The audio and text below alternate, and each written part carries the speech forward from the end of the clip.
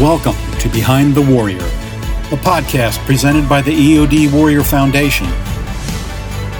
This series will focus on resources, interviews, and topics impacting EOD warriors, their families, and the military community at large. Good afternoon, Mike. How are you? I'm doing great, Sherry. How are you doing today? I'm doing very well, and I hope our listeners are doing well out there. And looking forward to this next interview. Absolutely, and we are very excited today for our guest.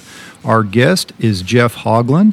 Jeff is a veteran of the United States Army, EOD Tech combat veteran, and the co-founder of the Invictus Project, which provides advanced diagnostics and treatments for TBI and PTSD.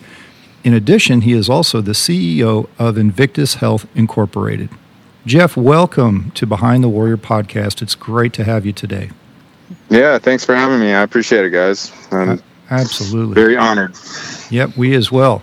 And we've known you for a while. We know the great work that you and your team do at the Invictus Project, and we're excited to learn more about your personal journey and also the great work that's being done at Invictus. So let's start at the beginning. Where are you from, and how did you get to become an Army soldier? Where am I from is going to be more complicated than the rest of it, I guarantee. I was born in Lubbock, Texas, and I spent equal parts of my life in Texas, Arizona, and Washington State.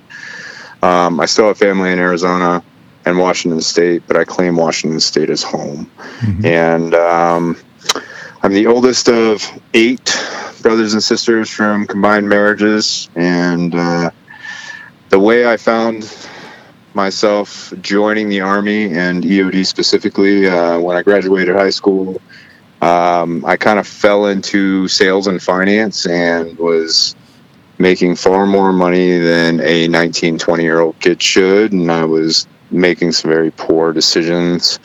And I was on a clear path to dying, and so literally the thought that ran through my head was, if I'm going to die, I might as well die for something worthy. And so I decided I was going to enlist in the military. That was back in December 2004, and when I made the decision to enlist, there was really only 2 options for me. There was only 2 jobs that I researched in the military that I was interested in, and that was Special Forces or EOD. And luckily, my vision at the time wouldn't qualify me for airborne, so I couldn't go the 18 X-ray route, and EOD was the only other option for me. So I grew up in the EOD community. Gotcha. And so were you very interested? You said there was 2 options, and the other was EOD Tech. Why was that? What drew you to the EOD career field, and what was it like to serve as an EOD Tech in a combat environment? I think what initially drew me to EOD is that if you're going to join the military, you should go big, right? And the idea of being an all-volunteer force and really, being in a community with guys that have chosen the career field was kind of an important thing for me, but I had no idea the full scale of what I was getting myself into, or the benefits that I look back upon now. Mm-hmm. I was just thinking, if you're going to join the military, you might as well do something you would normally be arrested for in the civilian population. So blowing stuff up was right up there on the top of the list. Right. And in terms of my service and serving in a combat environment, I miss combat every day. It's a weird thing to say, but I think we all kind of look back at the simplicity of life over there and how we actually get to do our job. And even in the most austere environments, you seem to build stronger bonds, and the camaraderie that you share with your brothers is much, much stronger. So when I look back on EOD, I look back very fondly of my time, and very grateful for the community and what it's done for me and how it's shaped me as a man and as a father. But I don't miss Garrison, to be honest. Right. Yeah. No, we've heard that quite a bit about the shared experiences of being in combat environments, working in dangerous career fields, and the bonds that you make. So, that's actually very common amongst soldiers. So, thanks for sharing that. Yeah. Jeff, you've spoken many times about the blast exposures and the frontal impact that you were subject to while on combat deployments, and were later diagnosed with traumatic brain injury before you left the Army.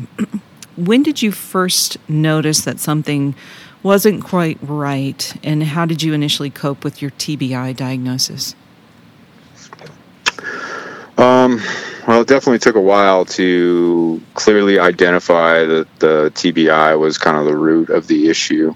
My hobbies and background outside of the military definitely didn't do me any favors. I had participated in combat sports, so mixed martial arts, jiu-jitsu, Muay Thai, and kickboxing since 2007.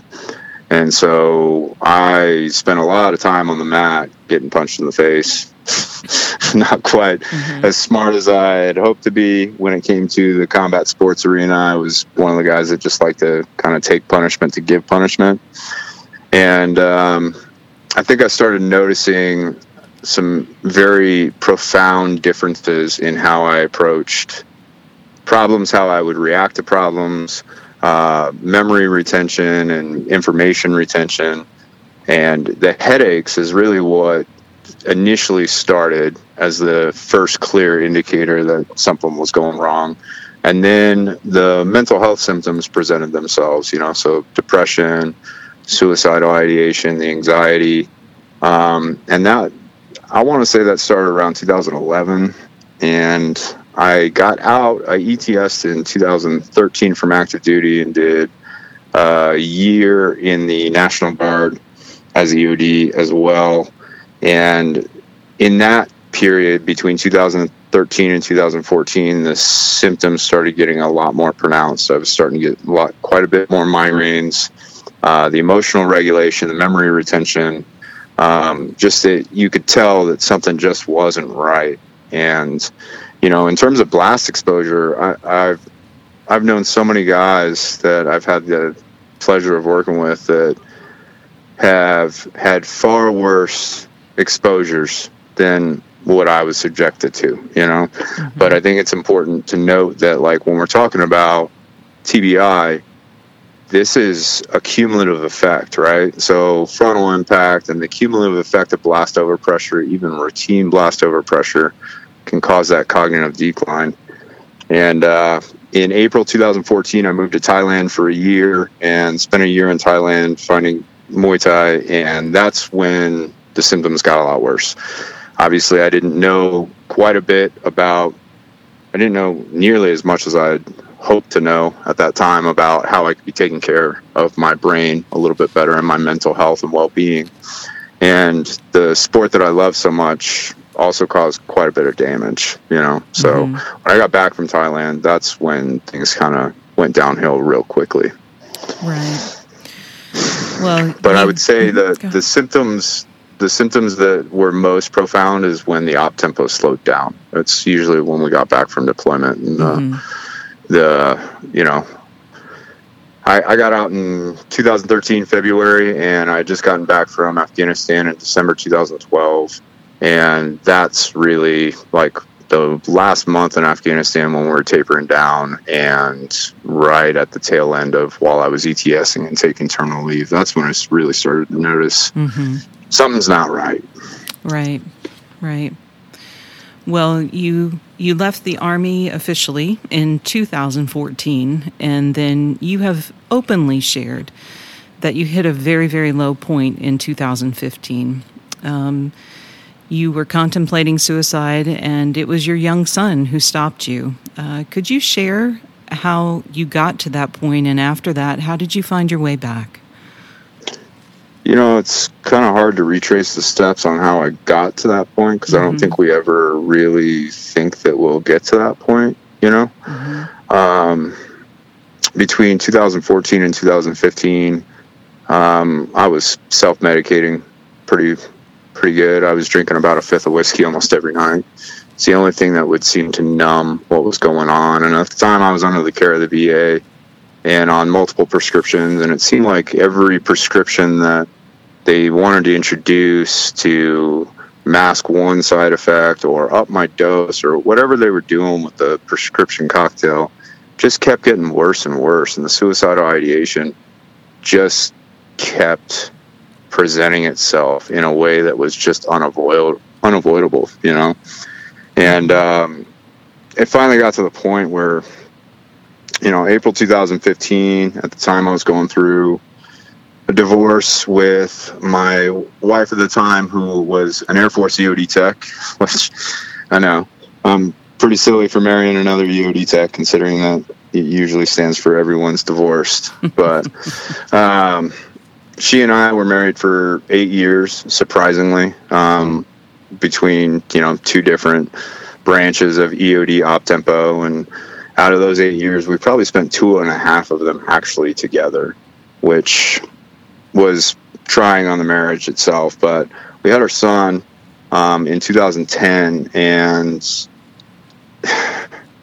we were going through a pretty contentious custody battle. It just seemed like everything that for the last 10 years that we had established was falling apart, you know? Mm-hmm. And I finally just got to the point where I was tired of suffering, and I was so consumed by my own suffering that I was ready to make a permanent decision, you know? And so April 2015, I just finished a bottle of whiskey. It was probably 2 a.m, and my son, actually, for whatever reason, didn't even realize, it didn't even register to me that he was in the house at the time, because I was in my own state of just complete suffering. Walked down the dark hallway and knocked on my door and said, "Daddy, are you okay?" Which is like completely out of character for the kid, because he sleeps like a baby since he was brand new. We actually got in trouble in the hospital for letting him sleep longer than 6 hours the day he was born. And the way we thought about it, you know, was, you know, he'll wake up when he's hungry, you know, mama's tired.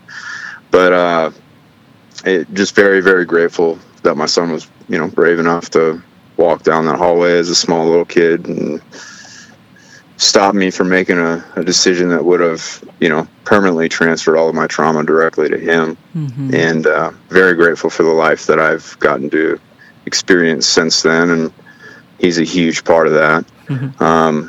And then 6 weeks later, May 2015, another EOD tech that surprisingly had a great influence in my life even after I got out, shot himself, Neil.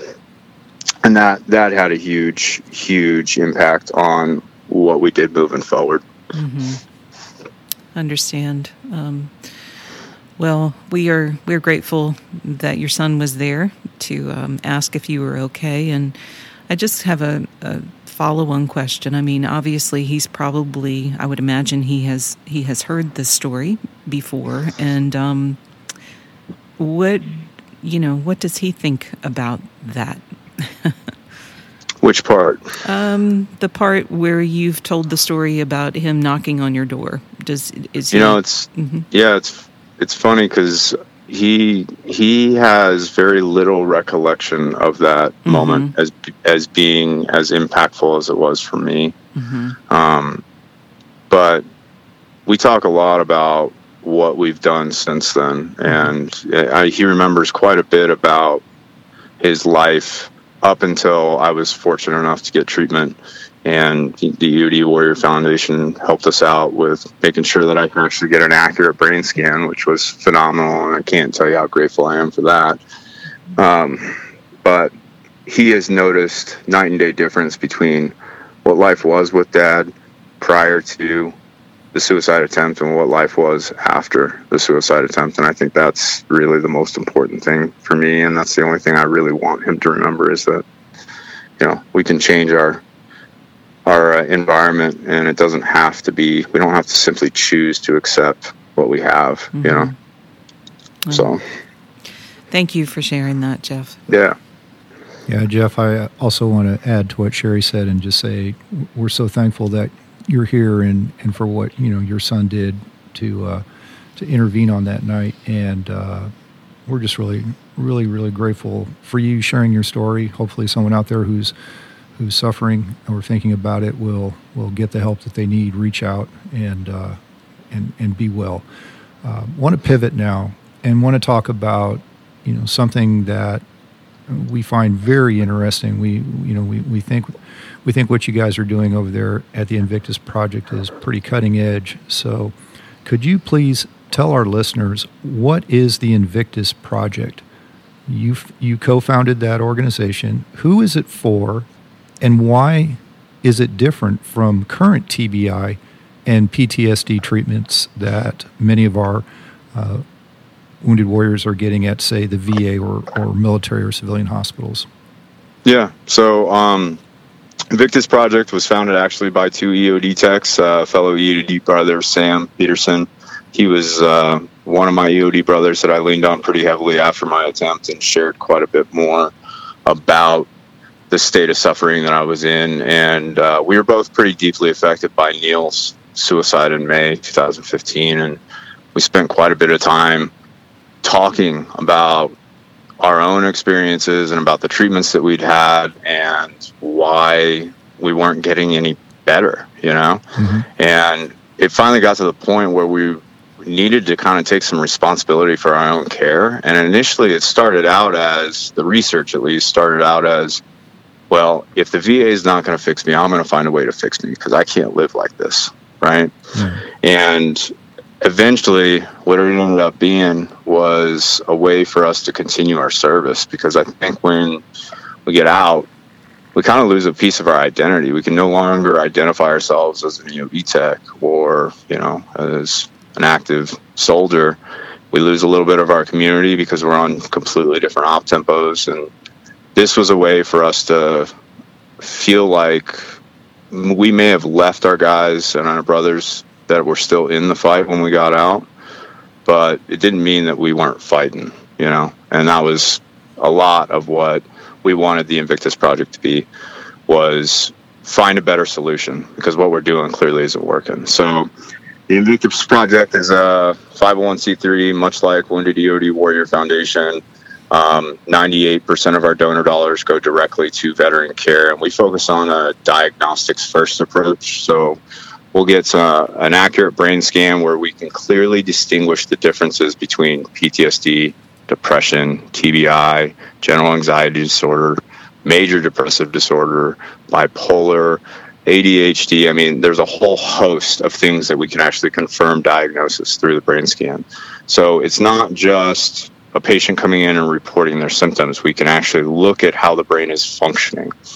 And then we collect a brain QEEG along with blood labs to test for hormonal deficiencies, because especially with TBI and even, some depressive symptoms, there's quite a bit of hormonal imbalances that occur in the body mm-hmm. in that phase, right? And there's damage to the endocrine system when there's axonal shearing in TBI events. And I think that's one of the things that we really wanted to focus on, because I think there's this blind faith in a white coat that he's going to have our best interest at heart when he's prescribing us a pill, right?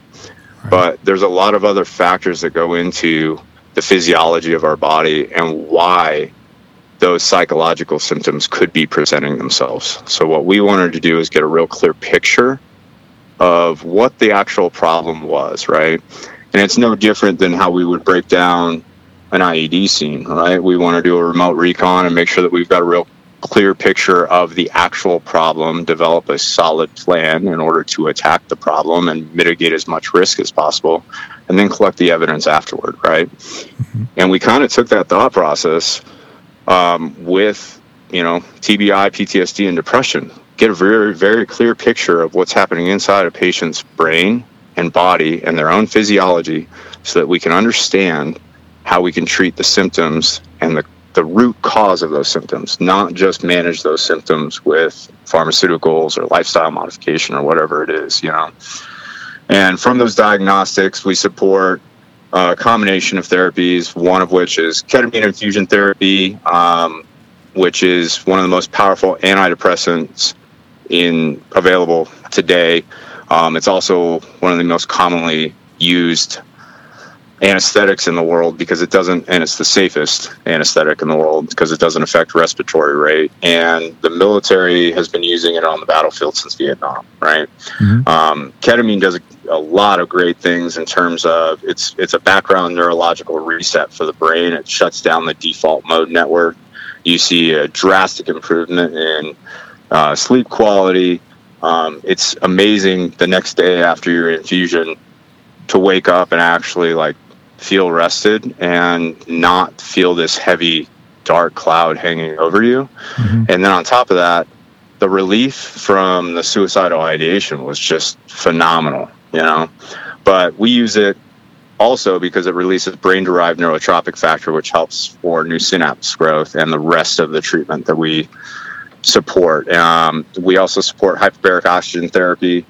So patients will go in for 40 consecutive sessions at about 15 feet of depth. So that provides 10 times the amount of oxygen saturation, decreases inflammation in the entire body. And then it also upregulates stem cell production by 8-fold.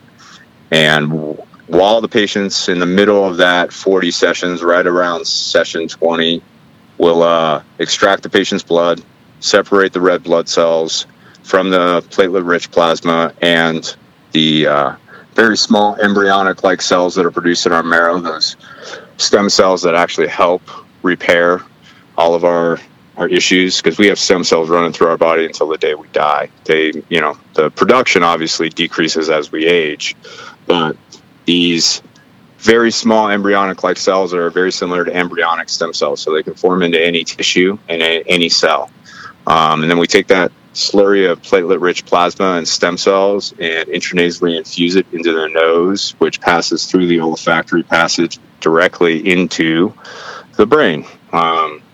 That way the brain has all of the cellular resources it needs to actually start repairing the damage. We get rid of the inflammation, which is the neuroinflammation is really why patients see quite a bit more of the exacerbated symptoms, especially when pharmaceuticals are involved. The pharmaceuticals tend to promote neuroinflammation. And from there, they'll go back into the hyperbaric chamber for another 20 sessions while those stem cells are rooting down at the point of injury and beginning to kind of build and repair the damage that has been done, making sure that those growth factors are going into the point of injury. And we couple that with a diluted form of intranasal insulin infusions. There's a study that was released about Alzheimer's patients and seeing a 50% reduction in Alzheimer's symptoms just from this diluted intranasal insulin. And the reason we add the insulin is because we want to make sure that those stem cells are getting a nice oxygen-rich environment, decreased inflammation, so there's a good, solid environment for them to grow. And then we want to make sure that they have all the cellular ATP that they need in order to fully mature and repair the damage. And then following the treatment, we collect the exact same diagnostics so that we can actually collect the data and show how the brain has fundamentally improved and repaired itself. Wow. This is, to me, so fascinating. And if you could, just a little bit, what I have found just from knowing more about your story and the great work you guys do is the scan that you provide is really kind of different than what, say, the VA or other organizations use. Could you talk about the scan, what makes it different, and why is it so effective? Yeah, so the scans we use are provided by SeerScan, the nation's leading provider in what's called Q-SPECT imaging. And it's using today's technology on somewhat of an outdated scan, which would be a SPECT scan. And the difference is that we're able to use machine learning. So with each scan, it actually improves the diagnostic efficiency, right? And we can actually look at blood flow and function. Typically, when you have TBI issues, a doctor or a provider will refer you for an X-ray, which seems silly, and then an MRI. And the biggest issue with MRIs, especially as it relates to TBI, whether they're mild or severe, is they're really only going to show once the neurodegeneration's already started. So they're going to show lesions, right? they're not going to show blood flow and function before the lesions actually start presenting themselves. So the analogy I like to use all the time is, if you think of a TBI event as a sinkhole, right? Every other intervention and, mainstream treatment that we have right now that is provided by doctors when it comes to a TBI event is kind of stemmed around building these detours around this sinkhole, right? But during a TBI event, the microglial cells that are responsible for cleaning out all the toxins in our brain and making sure that there's a nice, healthy environment, that homeostasis for that neuroplasticity to exist, those microglial cells get switched to a permanent on position to send inflammatory signals. And then the more inflammation that we get, the harder it is for nutrient-rich blood to actually get to the point of injury where the nutrient blood actually needs to get, right? And that sinkhole continues to grow and grow and grow until we see neurodegeneration and we start to see beta amyloid and tau proteins released. And those microglial cells that are supposed to be cleaning out these toxins are still busy sending this inflammatory signal. So this sinkhole continues to grow, and now all of a sudden we're dealing with a sinkhole that's also covered with a bunch of stuff that should have been cleaned up, beta amyloid and tau proteins. And the microglial cells aren't cleaning it up. And that's when we start to see the beginning of earliest onset Alzheimer's, dementia, CTE, Parkinson's. There's a huge correlation of, blast exposure and Alzheimer's and neurodegenerative disease. I just saw recently, actually, on a Facebook post that there was a new study that positively correlated blast exposure with Alzheimer's, but there's been a number of them that have actually shown one blast exposure can make you up to 4 times more likely to suffer from neurodegenerative disease later in life. So that's the big thing for us was we wanted to look at the mechanisms of action that occur in a TBI and figure out what is the way to mitigate as much risk to the patient, but also provide the most effective and immediate benefit as quickly as possible so that we can begin getting that brain back into the natural healing environment that it should be in, and, decrease their long-term risk of neurodegenerative disease. Right. And the really great thing is that you measure it when they get there. You measure it, while they're there, and you measure it when they're done. So you can absolutely see improvement. The individual going through the treatment, they can feel the improvement, and they can also see the improvement. So once somebody has completed their treatment at Invictus for TBI, PTSD, or both, what are the lifestyle modifications that your organization recommends that they follow in order to have long-lasting positive effects for improvements from their ailments? I think one thing that we don't look at, and I'm happy to see that the research is kind of going this way, is the microbiome and the gut being our second brain and being responsible for 2/3 of our serotonin production and a whole host of other neurotransmitters that travel through the ENS, right, and go through the vagus nerve and get our brain those neurotransmitters that they actually need in order to function properly. So I think diet's a huge lifestyle modification that is something that we recommend to everybody. Look at what we're ingesting, right? This is supposed to be, the brain is the hardware and software of this machine that we're running in, right? But what are we filling the machine with in terms of fuel, right? How are we resting the machine? Are we doing, proper rest and recovery? So a big thing for us is, and we've had the pleasure of, being able to treat a number of EOD techs, and the cool thing about the brain scans is that a lot of these guys were told that they had PTSD and diagnosed with PTSD through the VA. And when they get the brain scan, there's no PTSD present. Instead, there's very clear TBI issues, right? Yeah. And I think that's really, really important to note, that it's not just a psychological issue. It's a physiological problem that can be solved. Just because it's presenting itself as a psychological issue doesn't mean that there's something wrong with you, right? It's a physiological problem that's actually presenting itself in a psychological manner, and we can fix it. So the things that we try to recommend after treatment, because if these guys go right back to the same old environment that, exacerbated the symptoms, they're going to see symptoms return regardless of what treatment we offer them, because you're going right back to the same environment that caused the neuroinflammation. So the biggest number one lifestyle modification that we have asked every single patient is, you need to stop drinking. If you are using any sort of self-medication, you need to not stop necessarily, but let's look at your relationship with alcohol. And are you using that as a way to escape and a way to numb? Or is it, now I have a beer a month now after treatment. And that's no joke. Like, I don't have any desire to drink anymore. And I have definitely reevaluated what my relationship with alcohol looks like following my EOD career. And then sleep hygiene, diet, and exercise are really what we focus on, is the lifestyle modifications. So, yeah, it makes a lot of sense. The mind, the body, the diet, the gut, all of this is interrelated. And I've heard this. I've run across this more and more, what you spoke of earlier, in that many are being misdiagnosed with PTS when in actuality the TBI is more the cause of their symptoms.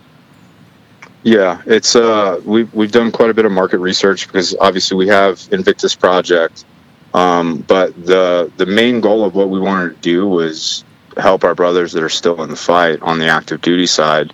And the DoD, unfortunately, doesn't work with nonprofits. So we had to create Invictus Health Incorporated, which is a for-profit entity that offers the exact same services. And we were actually awarded a SBIR, Small Business Innovation and Research Grant, that allows us to actually treat active duty soldiers, and at no funding cost to the end user, which would be whatever EOD unit that is, right? So it was a big deal for us to get these guys while they're still active duty and before they transition into a healthcare model that seems to be broken and a little bit polluted, or, just a little too busy. They've got such a high patient load, and they're understaffed, overworked, understaffed, and too many patients to deal with. So while they're active duty and while they have access to TRICARE and some of the better medical coverage, and if I had this treatment while I was in, who knows, I may have stayed in. There's a lot of guys that they want to stay in and finish their career, and just this kind of an effort for us to retain that warfighter, that wants to finish their career the way they should. Right. At least end it on their own terms. So, yeah.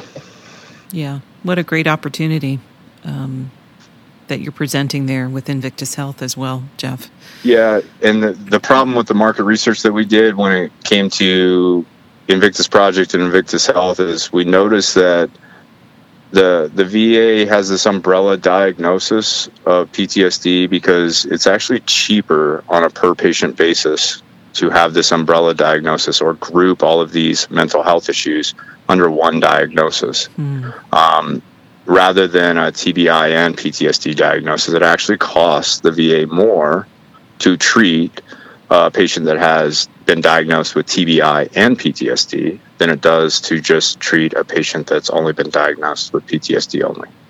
So, unfortunately, they've got their own funding issues and budget that they've got to work within, and I think part of the problem stems from the way we're diagnosing, because it is almost impossible to distinguish the difference between how symptoms present themselves between TBI, PTSD, depression, anxiety.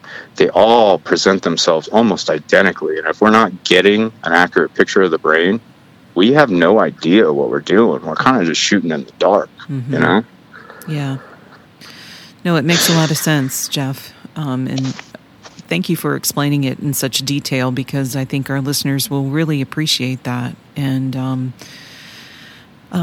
going to the next question, it has taken a long time, but there seems to be some promising signs that the DoD and the VA may start to adopt HBOT and other cutting-edge treatments for TBI and PTSD that are being used currently at your organization, Invictus Project. What improvements are you seeing, and are you hopeful that this will eventually happen? Yeah, I mean, we're seeing a lot of momentum and kind of shift in some things, especially when it comes to the DoD's acceptance to hyperbaric. I mean, the mere fact that we were awarded a Small Business Innovation and Research Award is huge, because that means that the DoD is actually looking at innovative technology and interventions that can solve the problem, right? So we are seeing, on the DoD side, we're seeing there's 42 nonprofits nationally that support hyperbaric oxygen therapy. We're seeing a lot more support on the hyperbaric oxygen therapy side than some of the other treatment interventions. Ketamine infusion therapy is getting a lot more exposure. We're seeing some VAs start to actually provide ketamine infusion therapy for vets. That's fantastic. The biggest problem, though, is that there's only fixed results from each of those treatments. Like, the combination, the integrative approach and the holistic approach really maximizes the long-term effects for the brain. And we've noticed a lot with one of our hyperbaric oxygen therapy providers is that if a patient only does hyperbaric oxygen therapy, they're likely to need another course of 40 treatments when their symptoms come back. So they'll see maybe 2 steps forward, 1 step back. And we're trying to nullify that. We want to fix the problem at its source and limit the long-term risks of neurodegenerative disease and make sure that, these guys aren't having to accept a life less than what they had prior to their injury. Mm-hmm. Right. So there is a level of maintenance with the HBOT therapy then. Yeah, and with HBOT has a number of profound benefits on so many different scales, including, like, my spine's fused, and I saw just even my functional chronic pain issues go away while I was going through HBOT treatment, right?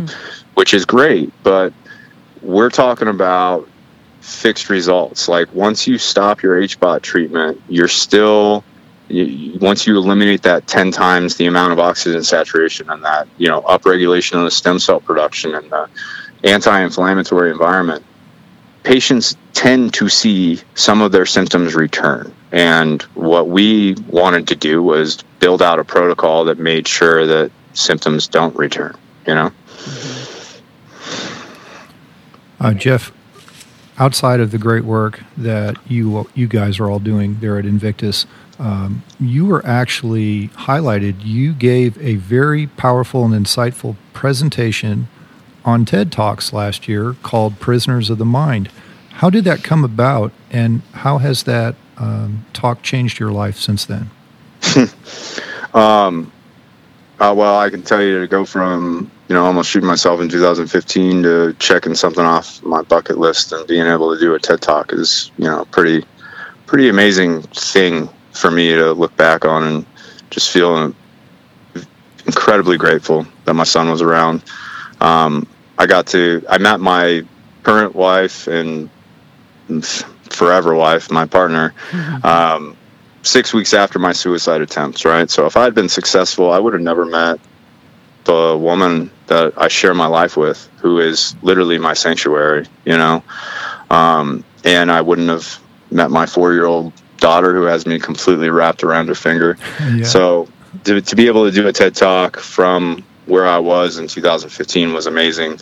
Sam and I were very active in speaking engagements, pitch competitions, business incubators, business accelerators. We just wanted to do everything we could to share our story and our message.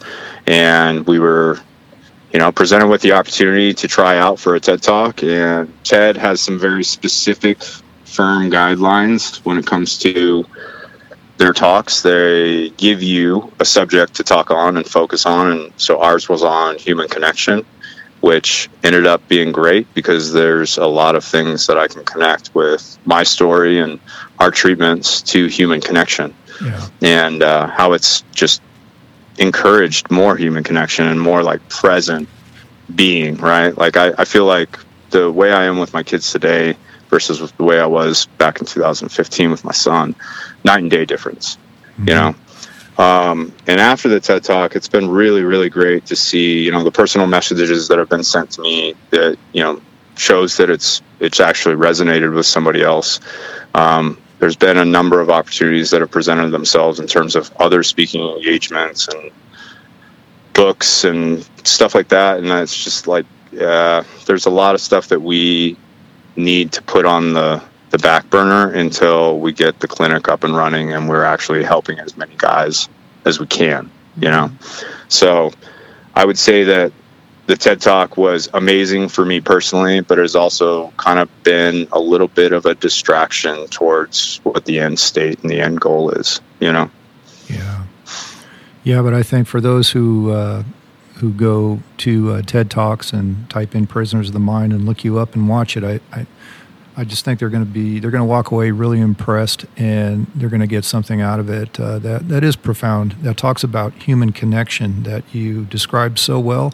It ties everything in. You know, you're living that, and I just appreciate that you did that, and you know, all of us get to benefit from it. I'll tell you, it's I would much rather be in a combat environment operating as EOD than standing on a TED stage or any stage for that matter. It's an absolutely terrifying thing to be that exposed and vulnerable with everybody just staring right back at you. No kidding. Yeah. No, you said that before, but I got to tell you that when I watched it the second time, I was like looking for nervousness. Like, this guy's a pro. Smooth operator. Yeah. Yeah. Well, thank you. Yeah, thank you very much. Thank you. It was awesome. So, last question for me. If there is a veteran or first responder or anybody out there listening to this podcast who is struggling with traumatic brain injury or post-traumatic stress, what advice would you give them?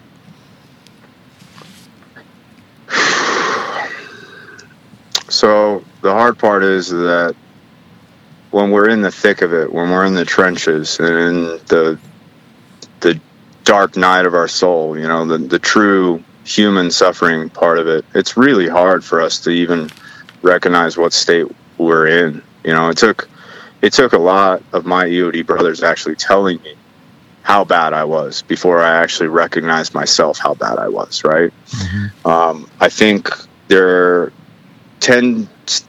at least the EOD community I grew up in, there tends to be a culture that wants you to shy away from showing that you're mentally weak or that you're suffering from mental health issues. And, you know, the idea of not being able to do your job or lose your security clearance or, you know, put on admin tasks because you're being open and honest about your suffering. And in reality, being able to say that I need help is a source of strength. It takes a tremendous amount of courage to say, I can't do this alone. Like, I need somebody else to help me out here, right? And believe it or not, there are so many of us that know exactly what you're going through. While it is your own path and it is your own experience that you're in, and we can't directly relate to your own personal experience, I guarantee you that I have walked a parallel path in my own experience. So one of the things I think is important is the moment that we start isolating ourselves, the moment that we start really seriously making some plans, we need to reach out to a brother. We need to reach out to whoever we feel most connected to at that moment and just engage with them. And whether it's just, hey, I need to talk and I don't want to hear any judgment or any reaction. I need somebody to hear this. You got to release the pressure, right? And that release valve buys you a little bit more time, but you can't make a permanent solution to a temporary problem that can be fixed, right? You got people that need you, and there's more to do, you know? Just because we've ended our careers doesn't mean that we can't still contribute in meaningful ways. Mm-hmm. Yeah. Well, Jeff, how can our listeners learn more about Invictus Project and also Invictus Health? What's the best way to get in touch and reach out? So I am available on Facebook, of course. InvictusProject.org is our nonprofit website. There's plenty of information, and quite a bit of information, actually, about the treatment protocol, about the brain scans, and the diagnostics that we collect. There's a donate button on the very bottom of the page to, help out other first responders and combat vets that are suffering. There's a patient intake where you can fill out some information and apply for treatment. So quite a bit on InvictusProject.org. But if you are one of those guys that are suffering and you don't know if you're ready to reach out in a formal manner, hit me up on Facebook or, reach out to me directly. I hope I can leave my contact information with you guys on the podcast, and that way, if there's anybody that's suffering, you can send me a message, and I'll be there to listen for any one of my EOD brothers or their families. Oh, thank you, Jeff. Thank you. Well, we absolutely appreciate the time that we've spent together on this interview, but before we let you go, Jeff, we always like to have a little lighthearted fun. It's time to lighten the mood. That's right. No, you've shared an incredible wealth of information with us, and we absolutely appreciate it, and I'm sure that our listeners will too. And not just the warriors out there, and not just the first responders or the folks that have gone through it, but also the families, because the families go through it too. And it may look a little different, but ultimately everyone is affected. And I think the information that you shared is just so valuable. And I think that's one of the things that is really important to note, is that it's not just a personal experience. Like, we're connected with a bunch of people in our lives that need us and that are part of their lives, right? And I think that sometimes spouses and kids don't seem to get the credit that is deserved when it comes to the struggle, because it's not just the vet that's going through it. It's not just the tech, right? It's the entire family. It's the entire home that's dealing with it. And, so... And usually it's the family that's pointing these guys in the direction to find some salvation too. Like I said, if it weren't for my EOD brothers and my son and, a couple close family members pointing me in the direction and saying, hey man, you need some help because you're not okay. I don't think I would have reached out, Right. So. Well, thank you for that. Thanks for sharing that. Yeah, absolutely. All right, so... Time to lighten the mood. Yeah, so what we're going to do is we always like to ask or play this little game called What is Your Favorite? Okay. So what's your favorite way to recharge your batteries, Jeff? Favorite way to recharge my batteries is probably hanging out with my kids. I think that the kids have forgotten kids know everything that we've forgotten, right? They just live in a state of play and this almost flow state, and the way they view the world is just full of wonder. Mm-hmm. And I always, and not to mention they have boundless, unlimited stores of energy. I always say if I could bottle up even just a little bit of that, I'd be good to go for the next 10 years with my daughter. But I love hanging out with my kids and just kind of getting on their level and trying to view the world through their lens, for a little bit. It gives me a nice break from my own reality. Cool. All right. How about your favorite food? Favorite food? Or style of food? I love food. Let's see here. I would say my favorite food that is convenient, I'm a meat and potatoes kind of guy, very simple. So like steaks, asparagus, and that kind of thing. But one thing that I don't get very often due to my wife being not a huge fan, I love sushi. Okay. So I would say sushi is probably my favorite because it's something I don't get very often. Okay. How about your favorite MRE when you were in the Army? Yeah, come on, tell us. Oh, God. None of them. Can I say none of them?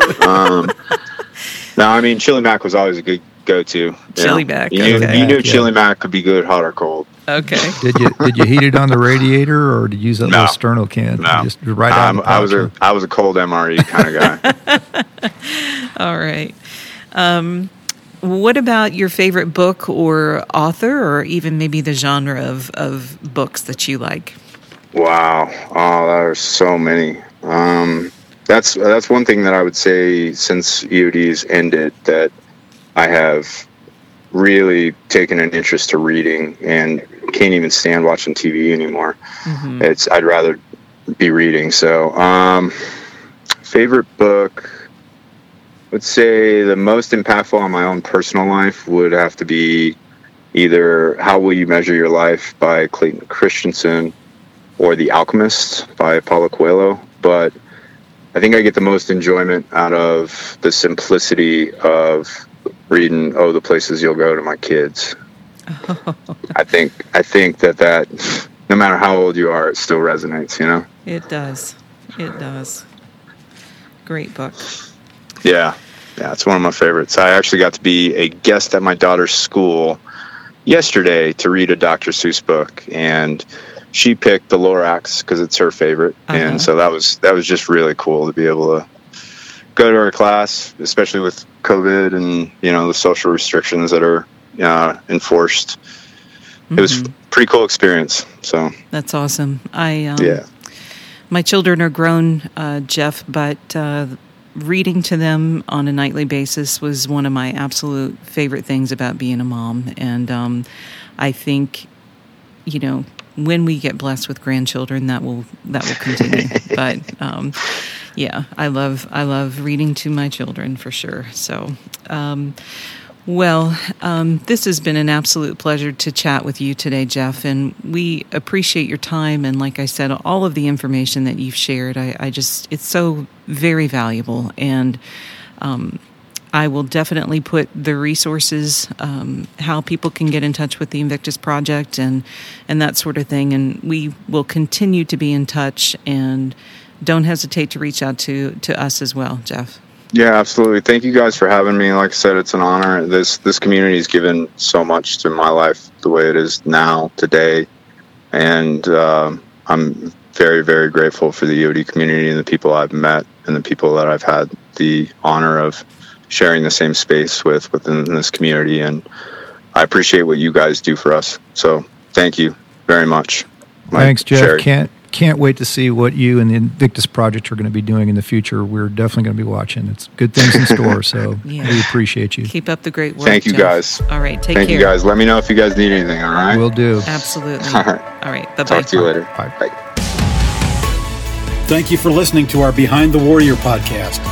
This series is provided to you by the EOD Warrior Foundation. To learn more, please visit us on Facebook or at eodwarriorfoundation.org. And don't forget to tell a friend.